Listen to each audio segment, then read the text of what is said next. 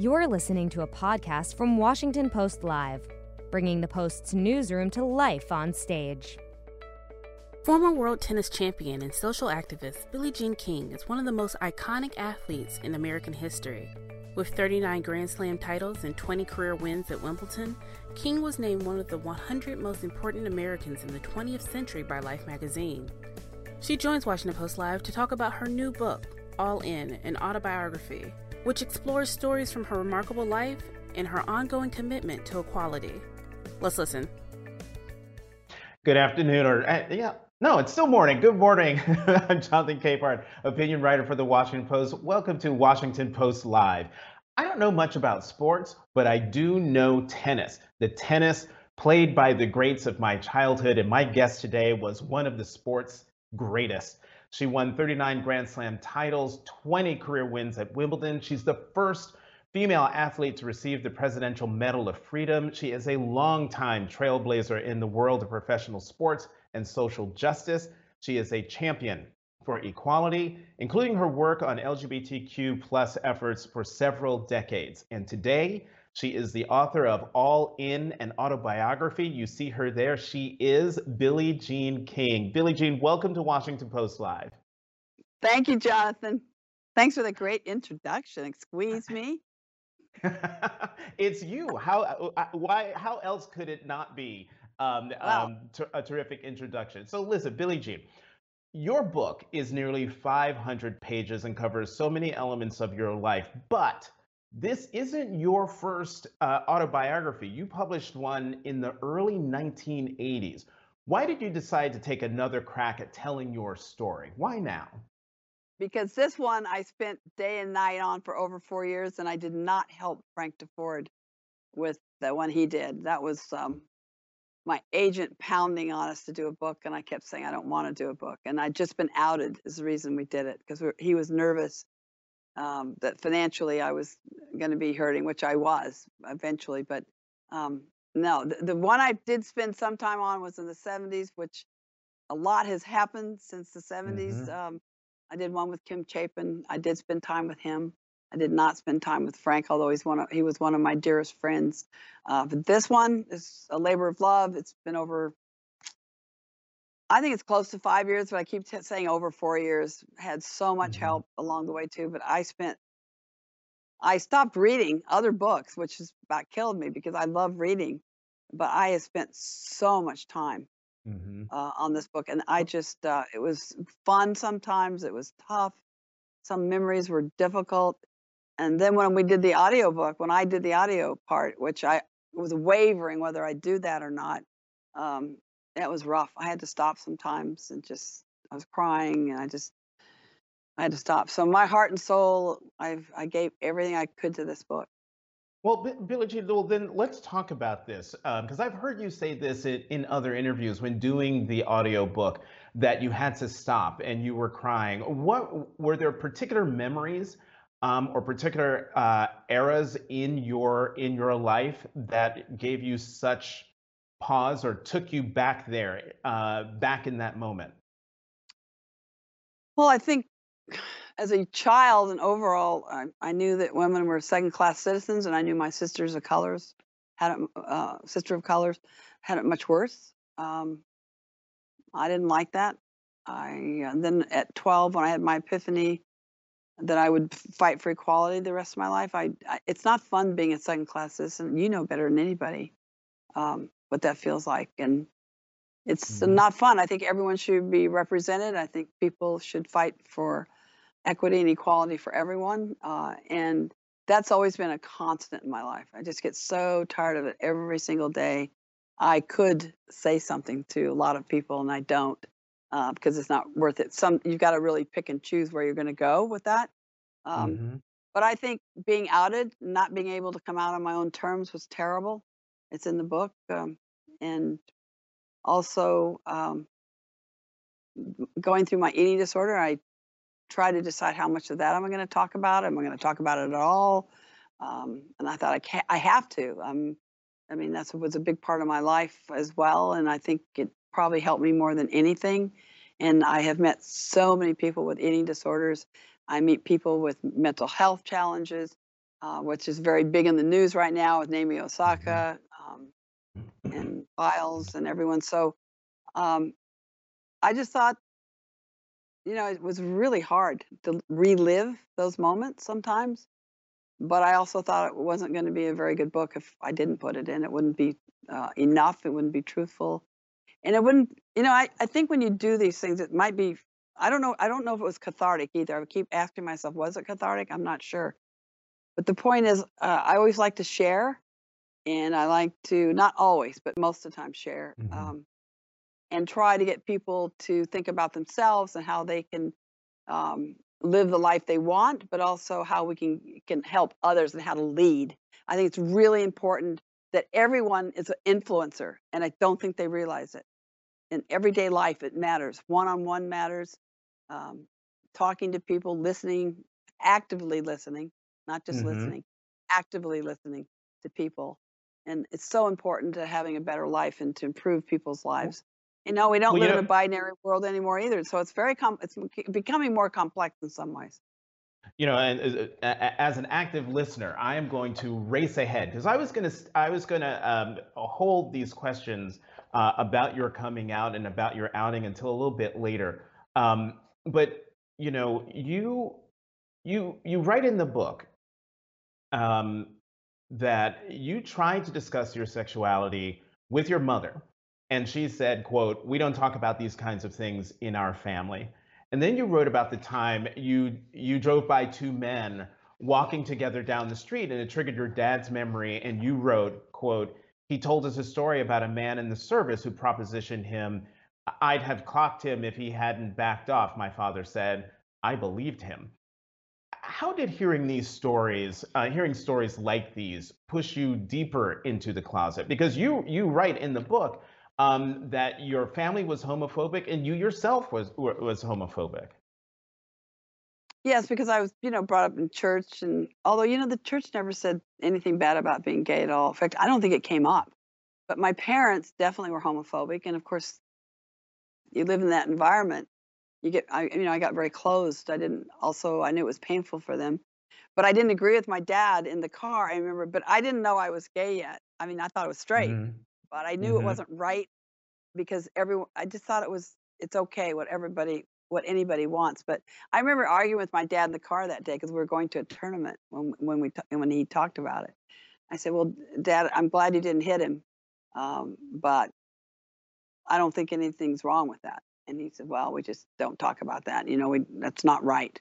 And I said, "Well, you can tell I trusted my dad because I'd argue with him, which is Hmm. really important for people. If you're really afraid, you're going to go in a fetal position in the corner someplace. But I always stood up to my dad because I knew that he would listen, and he and I'd get into it even if we didn't agree. My mom was much more quiet, um, didn't talk as much, um, but I totally trusted both of them that um, You, that I knew they were on my side. That's what I was really always clear on. And when I was hmm outed and had a press conference in LA, they showed up and to show their support, well, and I knew they would. There's well, that unconditional love that prevailed. and and that is fantastic to hear because you didn't fully come out to your parents until you were 51 years old. How did Correct. that I've tried. conversation? I certainly tried, Jonathan, many times, and I could just tell my mother particularly just could not go there. And I thought, you know what? I just kept waiting. And also, I was in the closet so much because I was told in the 70s when I was trying to figure out who I wasn't sure that I couldn't talk about it, or else we wouldn't have a tour. Well, all I had to hear is that, and then I went deeper into the closet. So um, it was rough, and I knew being outed in '81 that it wasn't going to go well. Today, if you come out, it's a whole different ball. It's very different. When Jason Collins, who was playing for the NBA and who's a very dear friend, I love him dearly. He came out right before he retired, and he got a phone call from President Obama congratulating him. He's got a job at the NBA. I had the opposite experience, and the generations before me, I cannot imagine what life was for them. But it was not in good shape for me at all, or people who were gay or part of the LGBT community back in '81. I Hmm. mean, we had Well, Stonewall Billy, in '69, which wasn't that many years before. So, right. um, no, and also if my actions are responsible for a tour, I'm not going to say anything. So I went deeper. I mean, I've got to keep quiet. I want this tour to be successful. Billie Jean, and that gets to a nice segue into the conversation we're having, or we had been having during the Tokyo Olympics, surrounding Simone Biles and how Hmm. you were carrying the weight of tennis on your shoulders at that time, as you just said a couple of times now, that if you were afraid that if you came out, that it would ruin the entire tour. I would love for you to talk about um, your perspective on what Simone Biles went through in terms of, stepping back during the Olympics, taking care of her mental health not only as a way of protecting the Olympic team, but also protecting the sport of gymnastics. I thought Simone was very brave and courageous to talk about her truth, what was going on. I think it was also fascinating from an athletic point of view, what would go on when she was flipping up and couldn't get her spatial relations. That Hmm. is frightening, just to think about that as an athlete. But I thought she was courageous in that she thought about the team first. Her leadership, I admired that. I've had the privilege of meeting her before at a Women's Sports Foundation gala. We honored her and getting to meet her and her mother, who were just wonderful people. And Simone did the right thing. She allowed the team to medal, which they wouldn't have, she said, if she'd been still stayed in it. So that was the right decision. And I think sharing her truth was really important to all of us. And Osaka Hmm. earlier this year had talked about mental health and how she was feeling. So it's very much on everyone's minds. It's great how female athletes do step up and use our platforms really well. I think we're very courageous in that way. In some ways, we've been the leaders uh, as women. We've been the leaders for all of these topics. So I'm really happy about that. And I'm glad they're using their sport as a platform to tell the world what's going on and what they're feeling. And it's important to discuss it.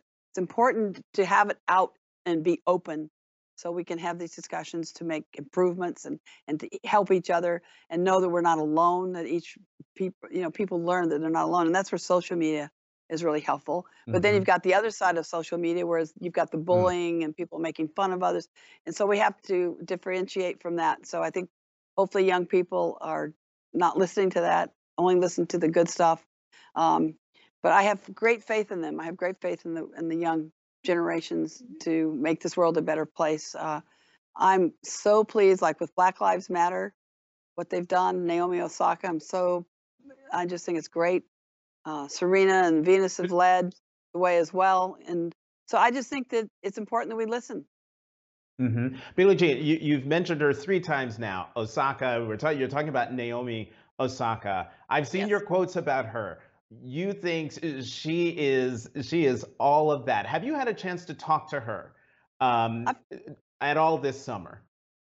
Not very much. We've texted, and I know her agent really well. I've talked to him. I try to stay out of the way. I'm an older player. I try to stay out of their way unless I really. But she and I have texted back and forth for a long, long time now since she first started speaking out. Coco Gauff, when she spoke out, I've texted her to tell her how proud I am of all of them just using our platform of tennis and sports to make this world a better place and to lead.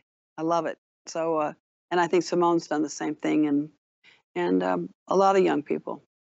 So with Naomi Osaka, you've been texting back and forth, and I know you just said you want to stay out of the way, you don't want to get, but have you were in the vanguard, you were at the forefront.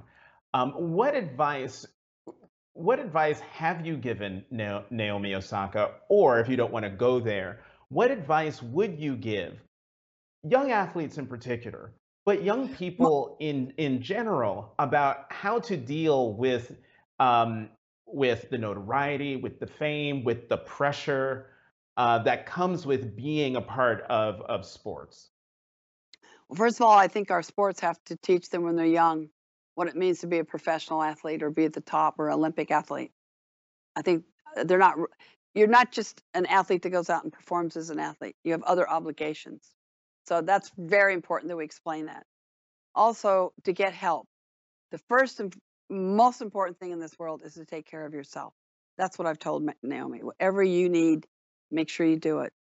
I am a very big believer in therapy. I've had a lot of psychotherapy, and it changed my life and has made me so much happier emotionally. I cannot tell you how much it's helped me in my life to feel free and to just not have these psychological burdens because you carry these things in all of your body, not just parts of your body, all of your body. So I just think it's important for them to take care of themselves, but I also think that we need to do a better job of explaining what it means to be a professional athlete or a top athlete, because part of the obligation, I think, of being an athlete is talking to people like you, Jonathan. I think it's important as an athlete that we have this privilege, we have this platform that very few people will ever experience.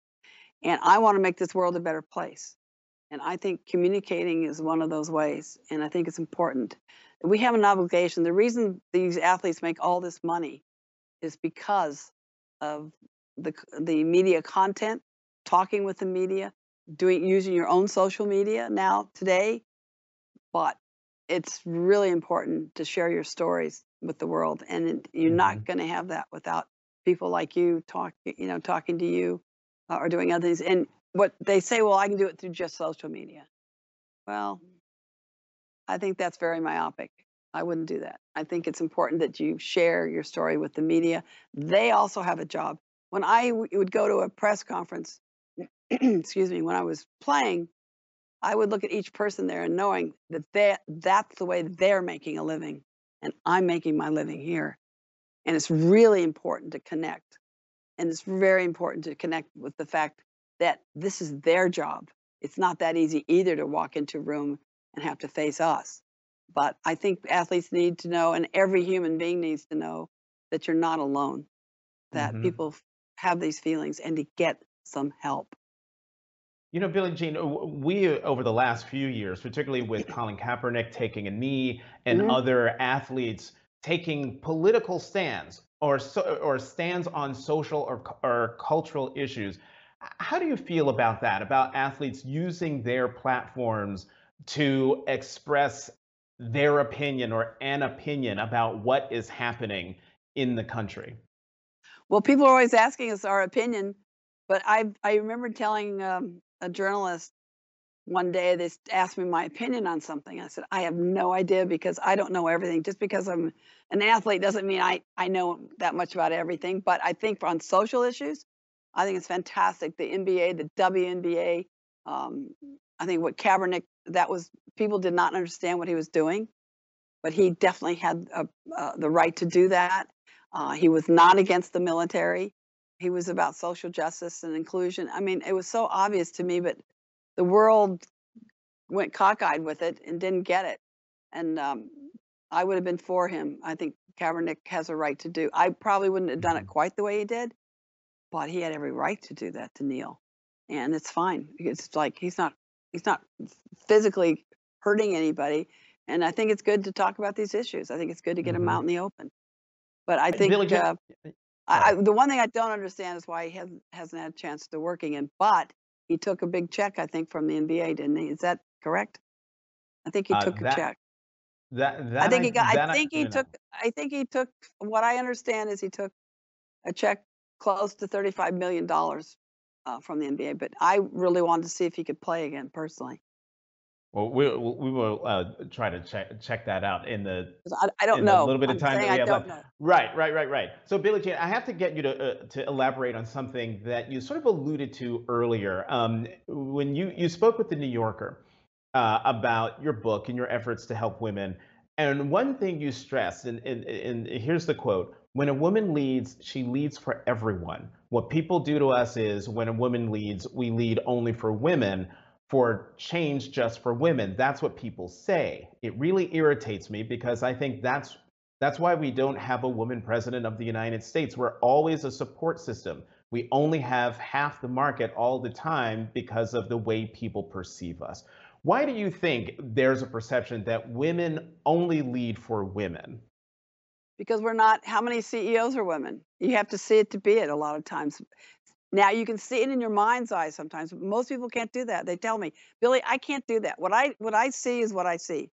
So until they start to see women in these higher positions all the time, there people don't think that that's the way they can be. So we have to have more and more women CEOs. We have to have. I mean, I that's why I want girls to go into sports because they don't have to be any good, but they learn how to navigate the business world and the world that men have created for us, for all of us. So, um, and understanding what's between the lines, what's being really said in a meeting or in a boardroom. I've been in those situations. I'm a businesswoman, and I've seen that where a woman was not in sports at all. We get in a boardroom, a guy says something, a male says something, and she missed it. Just went over her head. Mm. Or what she says goes over his head. So it's like being in sports is kind of a common denominator. It's amazing if you're in sports how much it helps in business. You don't have to be good. You just have to understand the culture, and it really helps us in everything we do. Hmm. But I do believe in that quote. I do believe I'm sick of being only thinking less than half the marketplace. Because if women are only half the marketplace, we're going to continue to make half of everything, and we're not going to be able to get equal pay for equal work until people start thinking differently. You said in you said in Time magazine, women want the cake and the icing and the cherry on top, just like everybody else, and we Yes, have to go for it. absolutely. I And so, totally believe that. and so then there women or young girls could be watching right now and wondering, okay, Billie Jean King, legendary Billie Jean King, how do I do that? Okay, here's what you think about. Number one, relationships are everything. So learn to connect. You usually get your first job because of somebody you know. Okay? Connections. I mean, Jonathan, how did you get your first job? Oh, Do you please. remember? Yeah. Oh, I absolutely remember. I remember almost every single person who made a decision or took me under their wing that got me to where I am. I Correct. agree with you 100% on that. Also, women follow the money just like the boys, okay? Make a lot of money, be a billionaire or multimillionaire, and then go into nonprofit, okay? And work. Do not directly go into nonprofit. Women are taught to go into nonprofit right away. You don't make enough money. Now, if you still want to do it, that's fine, because I think you've got to follow your heart and mind. But just think about this. We're always taught and we're encouraged to go into places where we make very little money. And so, first of all, we need to get equal pay for equal work. That's major. That'll help the most. But follow the money. Think about how you can create money and how you can create what you want, and know that it always goes with relationships. I'll talk to artists sometimes, like in music or art, and they go, "Ah, I don't want to get into the business side. I just want to paint, or I just want to do my music." And you'll talk to rock and roll groups like this. They'll go, you have to understand the business. That's why I want athletes to understand the sports business, and they don't. So it Mm. really helps. I've been on both sides. I've owned tournaments, leagues, teams, and I'm telling you, it really has helped my leadership when I was trying to help change women's tennis. Okay, I understood both sides of the story. So understand the business and keep learning how to learn, and also be a problem solver and an innovator. Hmm. Billie Jean, That's major. we've got 5 minutes left, and I got to squeeze in a bunch more questions. Okay, we'll do You have quick been ones then. critical. You've been critical of the launch of a new labor group started by men's tennis star Novak Djokovic. Um, the Oh. Professional Tennis Association says they want a bigger voice in tennis, but women were initially not part of the leadership. You said they only talk about women if they're pushed. In 2021, how discouraging is this for you? It's not. I've talked with them. They know they need women, so we've already going to see change in that organization already. Um, I wasn't that upset with them, and I'm always think it's important to talk to people. So I've already talked to them. I think they're going in the right course. They're going to have more women involved. I don't know how it's going to play out because we have a WTA, the Women's Tennis Association, and the ATP. Those are the two voices we've had before. I've always wanted the association to be together. Maybe this association will. I don't know, but I've talked since that quote, and we've had some great talks. So we'll see what happens. Um, well, Billie Jean, things have come full circle in your life. You got together with your now wife, Ilana Kloss, back in 1987 while you two played doubles together. You two were married in 2018, so a year after Nick and I got married. So welcome to the club. Thank you. Actually, Lana you and I've been Lana and I've been together 42 years. okay, I think fine, you 41 win. or 42. 42, I think. Yeah, 42 years we've been together. But we did want to 40 get married. Mayor Dinkins was such a, oh, I just loved him so much. He was the Oh yes, 106th mayor great, of New great York man. City. And his wife, Joyce, it was so wonderful. And he's got David Jr., Donna. He's got great kids. Anyway, he used to always tell Lami, if you ever get married, you've got to let me marry you. And so we said, we promise if we ever do. So he says, well, come on, I'd love to marry people. So when we were ready to do this, and we did it privately, we wanted to do one thing in our lives that was totally private. And this was it. It was so nice. And we called up Mayor Dinkins and said, we're ready. And he goes, all right. So we made it easy on him. We went over to his apartment. He and Joyce, so it was just beautiful. And we're so happy. And I was just so happy that day. And I love that guy so much. Mayor Dinkins is one of my all-time favorite guys. And Mayor Dinkins was a huge tennis fan. He played tennis a lot, and also I know he loved to marry people because a friend of mine asked me to ask him to marry him and his girlfriend, and Mayor Dinkins readily agreed. One last question, and we're already out of time, but I have to ask you this: did you know that when Elton John wrote the song "Philadelphia Freedom," that it was in honor of you and Yes. the tennis club you had? I was on the tennis team, right? The Philadelphia Freedoms was the first year of World Team Tennis, but no, I knew he did because we were going in a limo out to one of his concerts, and he said, "I want to write a song for you." And I went, "What?" And I was like, I didn't hear you right. And he said, "No, I want to write a song for you." And he said, "What are we going to call it? What are we going to call it?" Well, he'd been coming to matches. I got him a uniform made from Ted Tenling, made him the men's uniform, and he used to sit on the bench and yell and scream.